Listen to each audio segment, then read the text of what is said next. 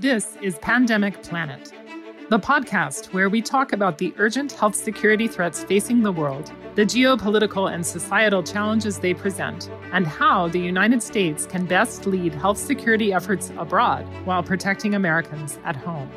Pandemic Planet is the podcast series of the CSIS Commission on Strengthening America's Health Security. While our sister podcast series, Coronavirus Crisis Update, focuses on what's happening in America, here on Pandemic Planet, we'll look at the global and geopolitical effects of health security threats. Welcome to Pandemic Planet.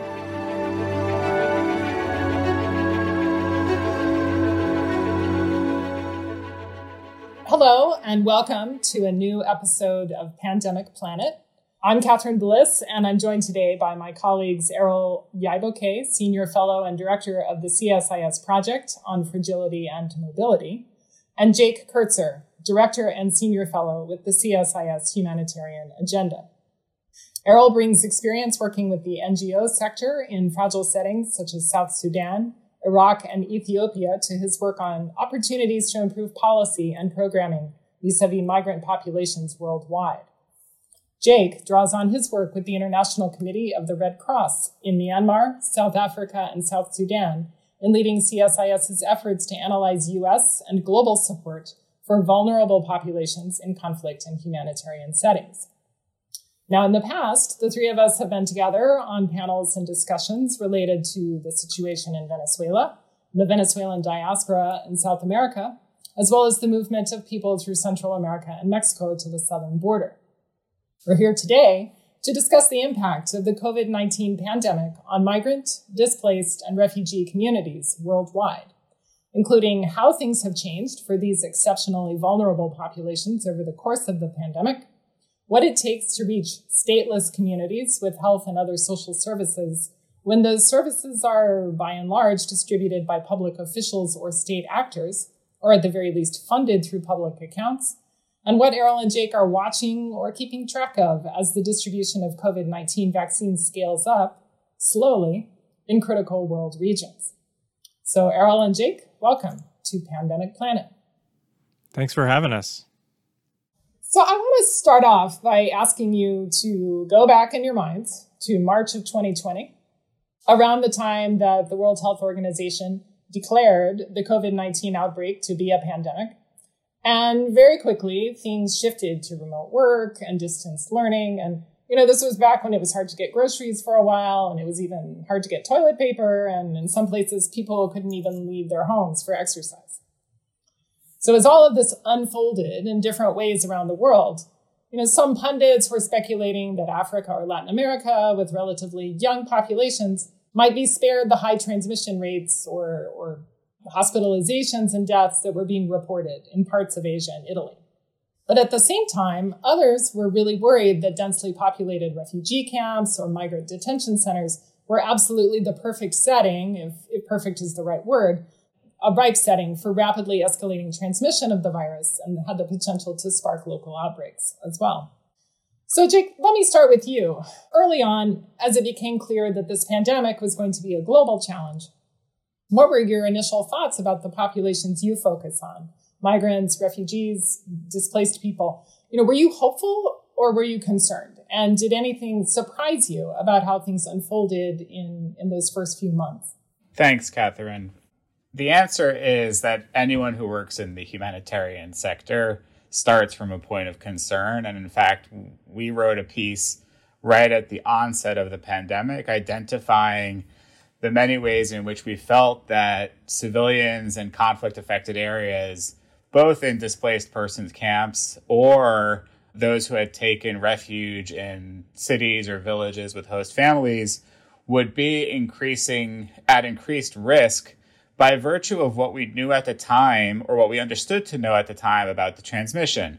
Cramped camp settings in Cox's Bazar, Bangladesh, or the high levels of density in Gaza to the humanitarian community represented the worst possible scenario for the transmission of the virus. So I think there was a lot of anxiety at the onset about those populations that seemed to be vulnerable by virtue of density And we're living in contexts where the existing health infrastructure, so medical facilities, as well as the other elements of infrastructure that we had been told in Washington were necessary to prevent the spread of transmission, hand washing, all these, all those steps we were supposed to take, those are resources that in many parts of the world in conflict-affected areas are limited. Access to clean water, access to hygiene supplies was quite limited. And so I think the humanitarian community started from,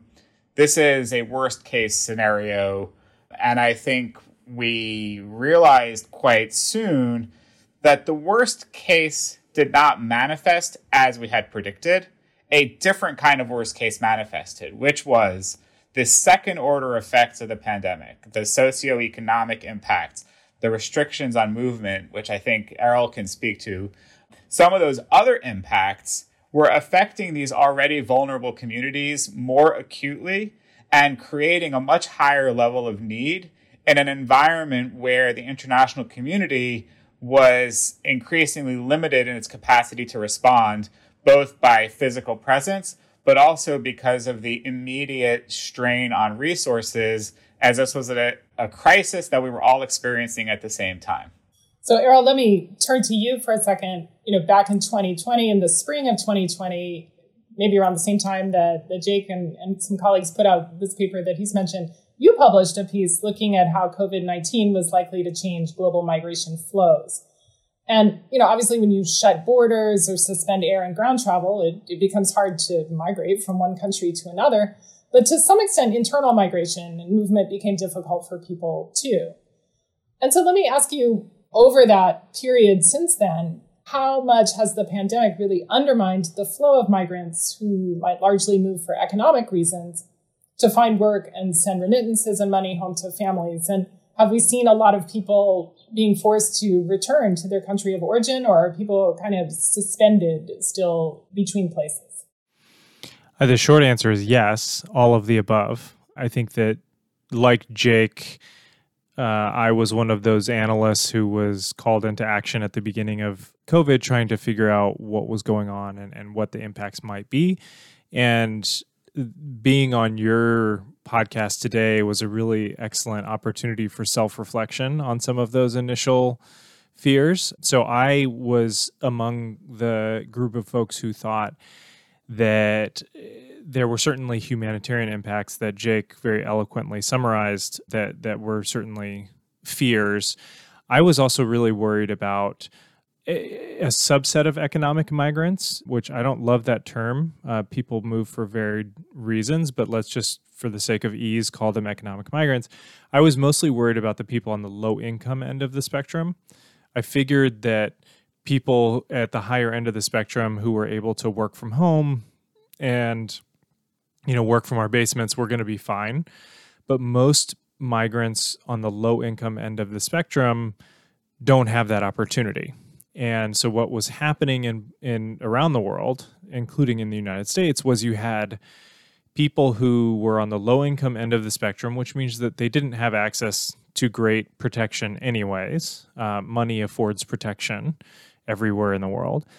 And they were being thrust into, those that were still able to have jobs were thrust into the front lines of the pandemic. So in the United States and in Europe and around the world, the healthcare sector is in large part staffed by migrants, by people from other places. And so you had vulnerable people who were having to be outside of their home, so thus at greater risk to exposure to the virus, all while being on the lower income end of the spectrum.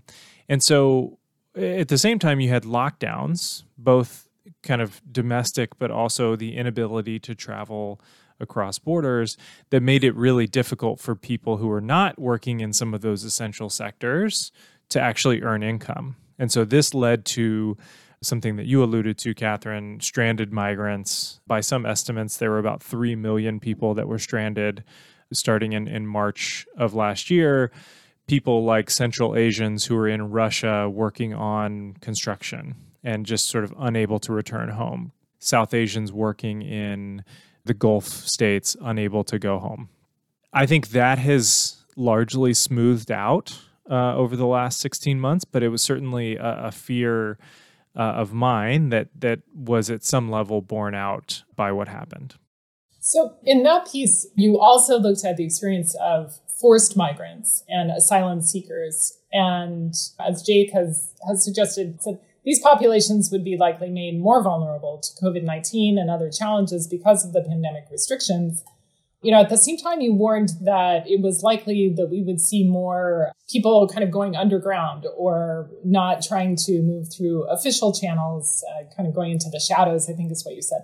So have you seen more of that come to pass over this period? And how do you think that is likely to play out now that, on the one hand, we're seeing Europe talk about a pass, there's all this discussion of different kinds of vaccine passports, and we can talk about the COVID-19 vaccines in a little bit, but what do you see about this movement toward more migration in the shadows during this period? I think during the period, there's limited data, and what data we have suggests that cross-border movements of people, irregular movements of people, haven't been huge. I think my fear, both in that piece and a fear that I still have, is more about the reorientation of migration, whereby some of the restrictions and conditions that are in place right now, the longer they last, the more desperate people are going to get to move, and the fewer avenues through which they can safely and orderly and regularly move will be limited. The longer that phenomenon exists, the more people are going to seek out, on the legit side, they're going to seek out employment agencies and things like that. But on the sort of illegitimate side, they're going to seek out smugglers and traffickers and other things. And even if they're not seeking them out, people who would otherwise be moving are going to be more vulnerable where they are, and thus more susceptible to exploitation. Both of you have experience working with mobile populations in fragile or conflict settings from sub-Saharan Africa to Asia and Latin America. And while there are certainly considerable differences in the history and context of local conflicts and refugee or migrant flows, there are also kind of some similar overarching challenges kind of across the board in terms of providing services to stateless populations, or these populations who may not, have lost their work, but then haven't been able to get home during this period. Then on top of all that, as you know, COVAX is the vaccine pillar of the Access to COVID-19 Tools Accelerator, which the international community set up last spring in April of 2020 to kind of move forward progress and global distribution of the COVID-related diagnostics, therapeutics, and vaccines. And now there have been a number of COVID-19 vaccines approved. So far, the high-income countries have been faster to secure supplies and vaccinate their populations. And COVAX has distributed just around 120 million vaccines to the lower and lower middle-income countries. And it looks like COVAX supplies will improve toward the end of this year, but right now, supplies and distribution is pretty limited.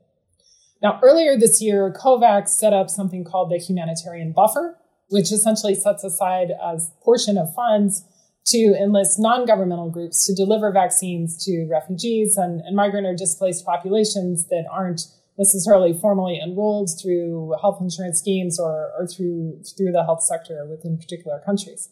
Errol, can you describe some of the challenges that are faced around the delivery of health and social services to non-citizen populations or to non-state populations? And how prepared are NGOs, do you think, to deliver vaccines to populations in fragile settings? And what are some of the places where you've seen migrant groups really fall through the cracks in the provision of this kind of service? Sure. I'll talk briefly about migrants, and then maybe Jake can talk more about kind of displacement scenarios.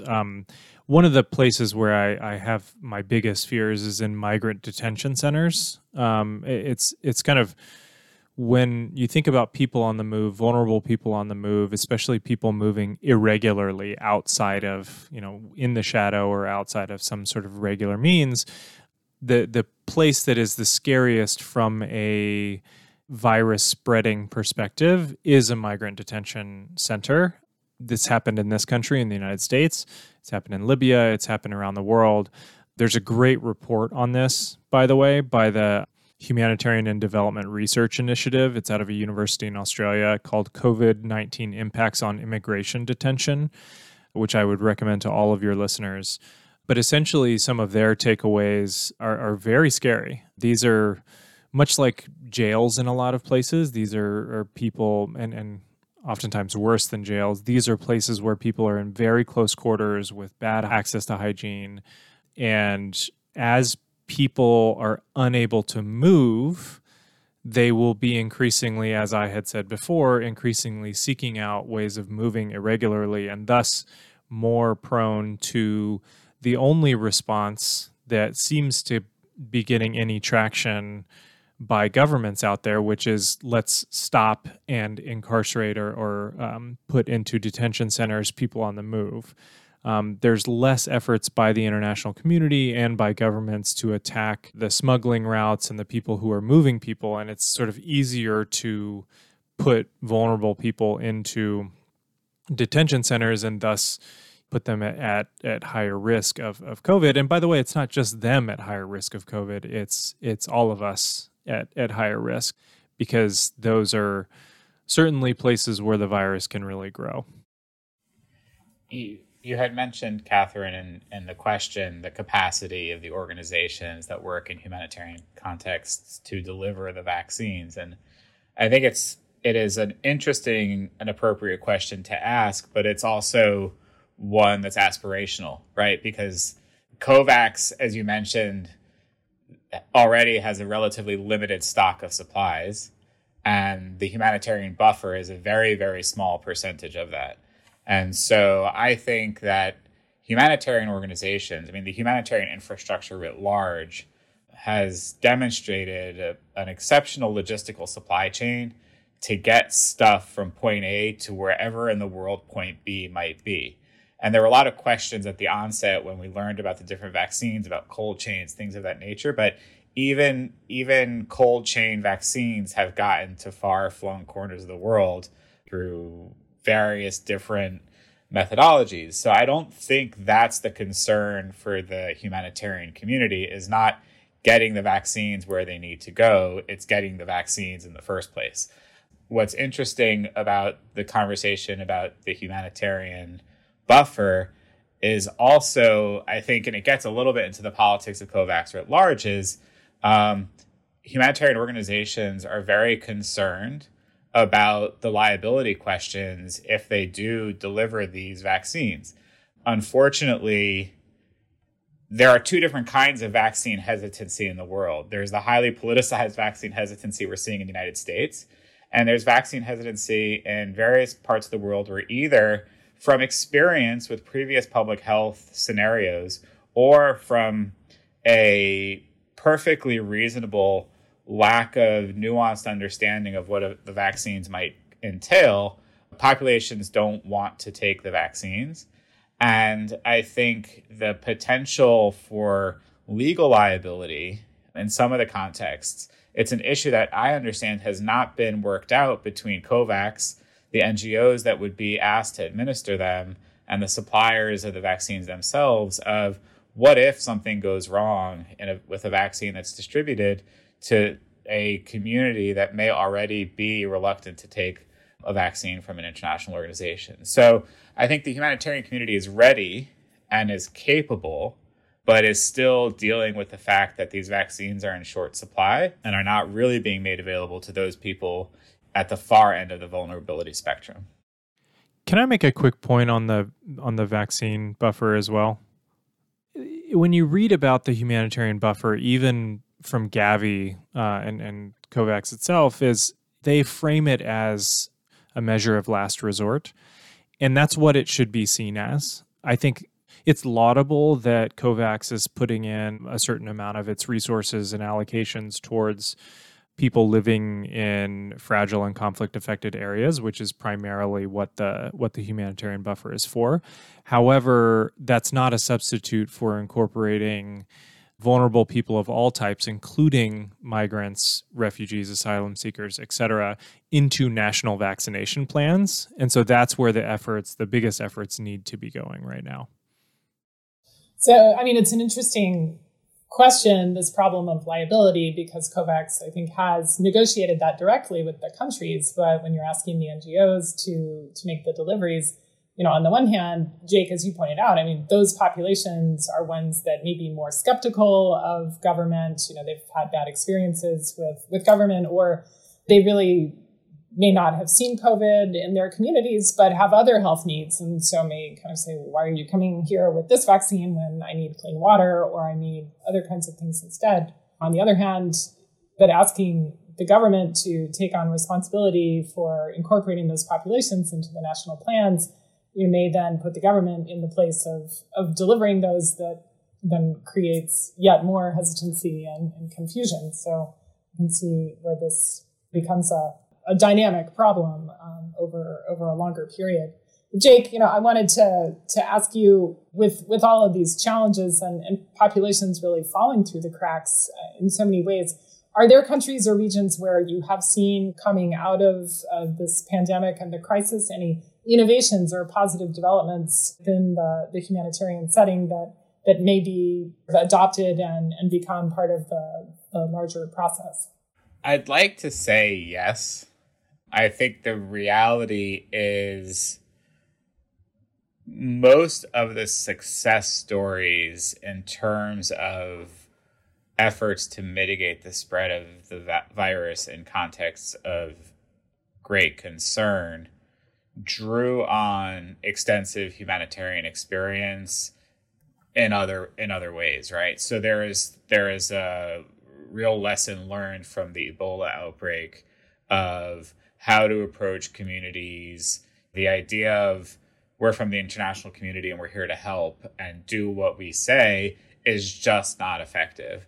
And so I think what you saw in places where distancing and water stations and all these things that we had sort of assumed were necessary at the onset were implemented effectively, they relied on meaningful engagement with the communities of concern themselves and having an honest dialogue about what is being asked and why, and putting community leaders themselves at the forefront of that kind of public health messaging. And this is, this idea of community engagement is increasingly understood as to be essential for any humanitarian action, for the action itself, and for the long-term relationship between the communities.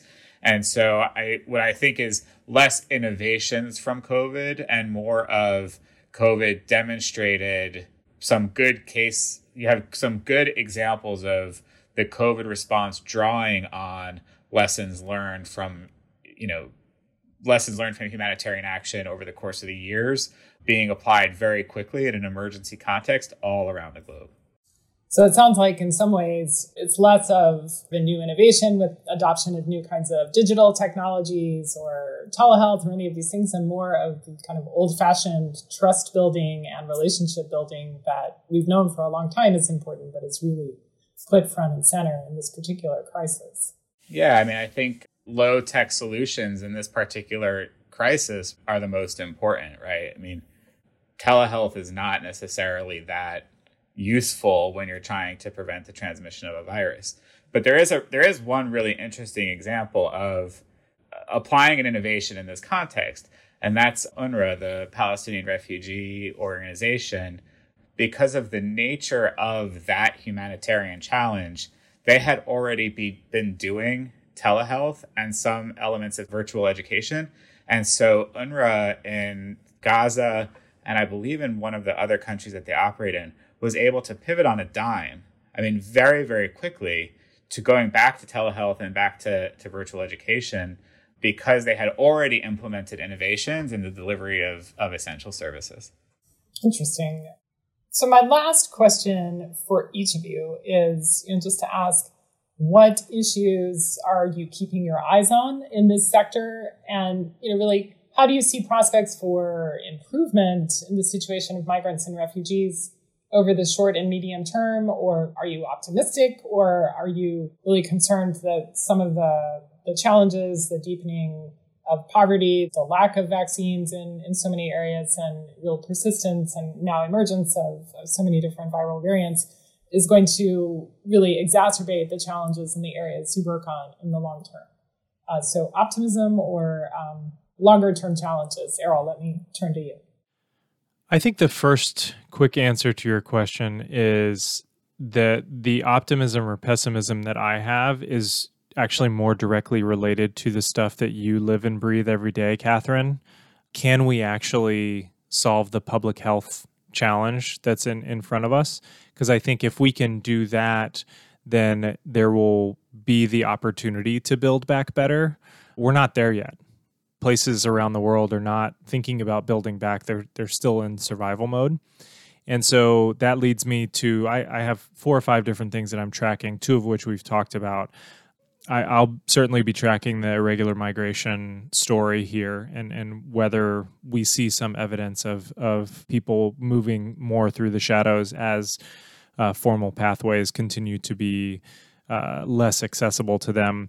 Jake mentioned the vaccine hesitancy thing, which is something I was going to bring up too. I think the general distrust of authority that exists in communities of people on the move is both well documented and totally understandable. These are people for whom formal structures have failed. And so why would they trust formal structures? Third, I think that, and I wrote about this last year and I still think this, I think that there's going to be a reorientation of global migration patterns, and there even might be a reorientation in displacement. So in displacement, I think as movement from countries to countries continue to be challenging, whether restricted or based on conditions, vulnerable people who are forced from home are not going to be able to meet most of those conditions. May they be documentation or whatever. So I think we're going to see a shift from kind of cross-border displacement, so refugees, to more internal displacement. And some of the initial data from UNHCR and IOM is actually pointing in that direction. On the migration side of that reorientation, I think that there's some weird examples, like Germany flying in agricultural workers, that are going to be kind of Band-Aid type solutions. But I think the longer the developing world in particular is behind on vaccinations and unable to, like I said, get to the point where they're building back at all, the more they're going to seek opportunities domestically or regionally, lower income, higher risk, less protections, etc. Lastly, I think there's, and related to that last point, I'm going to be tracking the increases in inequality between and within countries, and in particular in between non-moving populations and moving populations. So people in the United States are already thinking about and at some points going on vacation to Europe, for example. We are part of the moving populations, and there's huge swaths of the world that are part of the non-moving. So our economies may be able to inch back, and theirs are not going to be able to. And do you see this discussion about vaccine passports just requiring people to have a vaccine in order to go places? And of course now, with the great disparities between the high income and the lower and middle income countries, I mean, do you see that ultimately creating greater challenges around migration as well? Absolutely. It's yet another thing that people on the move have to have. I'm not going to comment on whether or not vaccine passports are a good thing. I'm just going to say in practice, it's another thing. It's another document that people have to have. And in a lot of the places that migrants are coming from, I'll talk about migrants only in this case, a lot of the places where they're coming from, it's hard for them to get passports. It's hard for them to have a bank account or other things that you sort of have to prove to be able to move. And so not only getting access to a vaccine, but then having the requisite documentation seems like another barrier. It may be one that has to happen. Again, I'm not going to comment on that, but it is sort of another thing that migrants are going to have.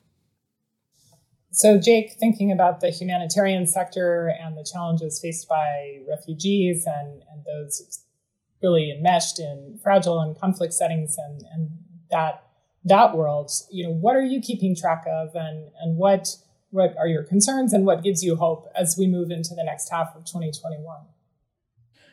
Yeah, I'll start. Maybe I should end with the positive, but I'm going to start with the positive. The first is, I think changes in the way we think about the world as a collective probably take a long time to permeate into public opinion polls and things of that nature.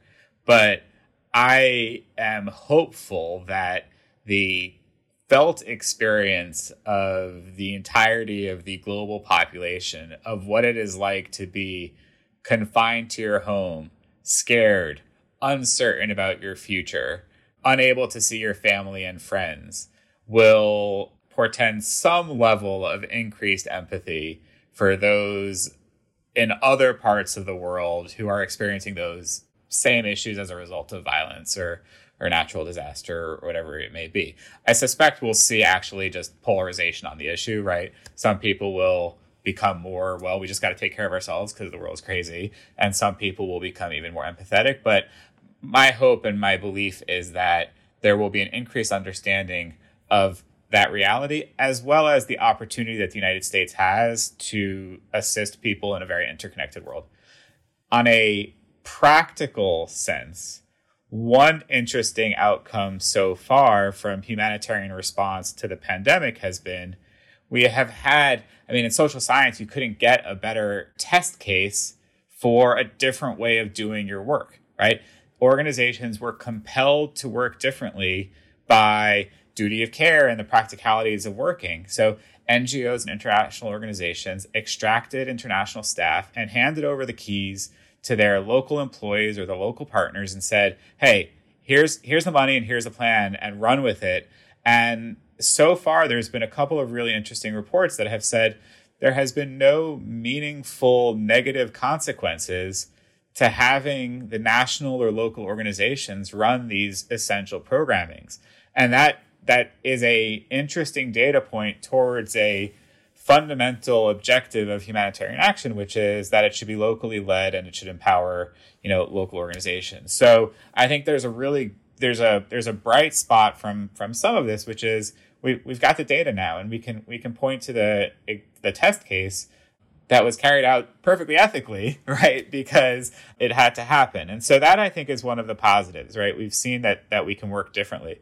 The negatives, I think, are that the number of people in need are higher than ever, both because of an increase in conflict in the context of the last year and because of the socioeconomic and health impacts of COVID.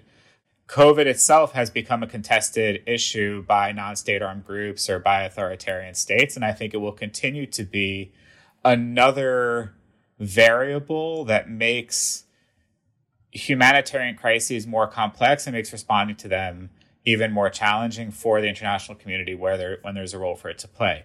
You've seen different armed groups of various different size and scope either denying access to health workers, exploiting fears, you've seen states using this to shut down borders or move populations. And so I think this thing that we now all understand is just one other element that will complicate and create more difficult living conditions for people whose circumstances are already quite difficult. And I don't see any particular light at the end of the tunnel in that respect. When I look at the Syrias, the Yemens, the Afghanistans of the world, I think that and the response to COVID is going to make those operational environments extremely complicated and will contribute to extending the need and extending the amount of resources that are needed to help people live in health and dignity. So I'm optimistic about some of the trends in the sector. I'm pessimistic about the realities on the ground in the context of a year and a half into this pandemic. So it sounds like on the one hand, greater polarization, as you said, in so many places, including here in the US and even in Washington, D.C., COVID has been a highly contested issue that's really forced people to kind of dig in their positions and take sides. A greater extent of poverty and food insecurity and challenges, and of course all the reporting around the impacts of climate change on drought and heat is certainly affecting populations around the world in the same way. But as you pointed out, through this kind of natural experiment, greater evidence for the potential for local organizations and a high level of capacity at the local level for addressing needs right there on the ground, and hopefully the potential for us as a global community coming out of this common experience with a greater appreciation of our common humanity and shared potential as an international community. So Jake and Errol, thank you very much for speaking with me today, and good luck with your current projects and work in the months ahead. Yeah, thanks for having me on. Thank you. If you enjoyed this podcast, check out our larger suite of CSIS podcasts. From Into Africa, The Asia Chessboard, China Power, AIDS 2020, The Trade Guys, Smart Women, Smart Power, and more. You can listen to them all on major streaming platforms like iTunes and Spotify. Visit csis.org/podcasts to see our full catalog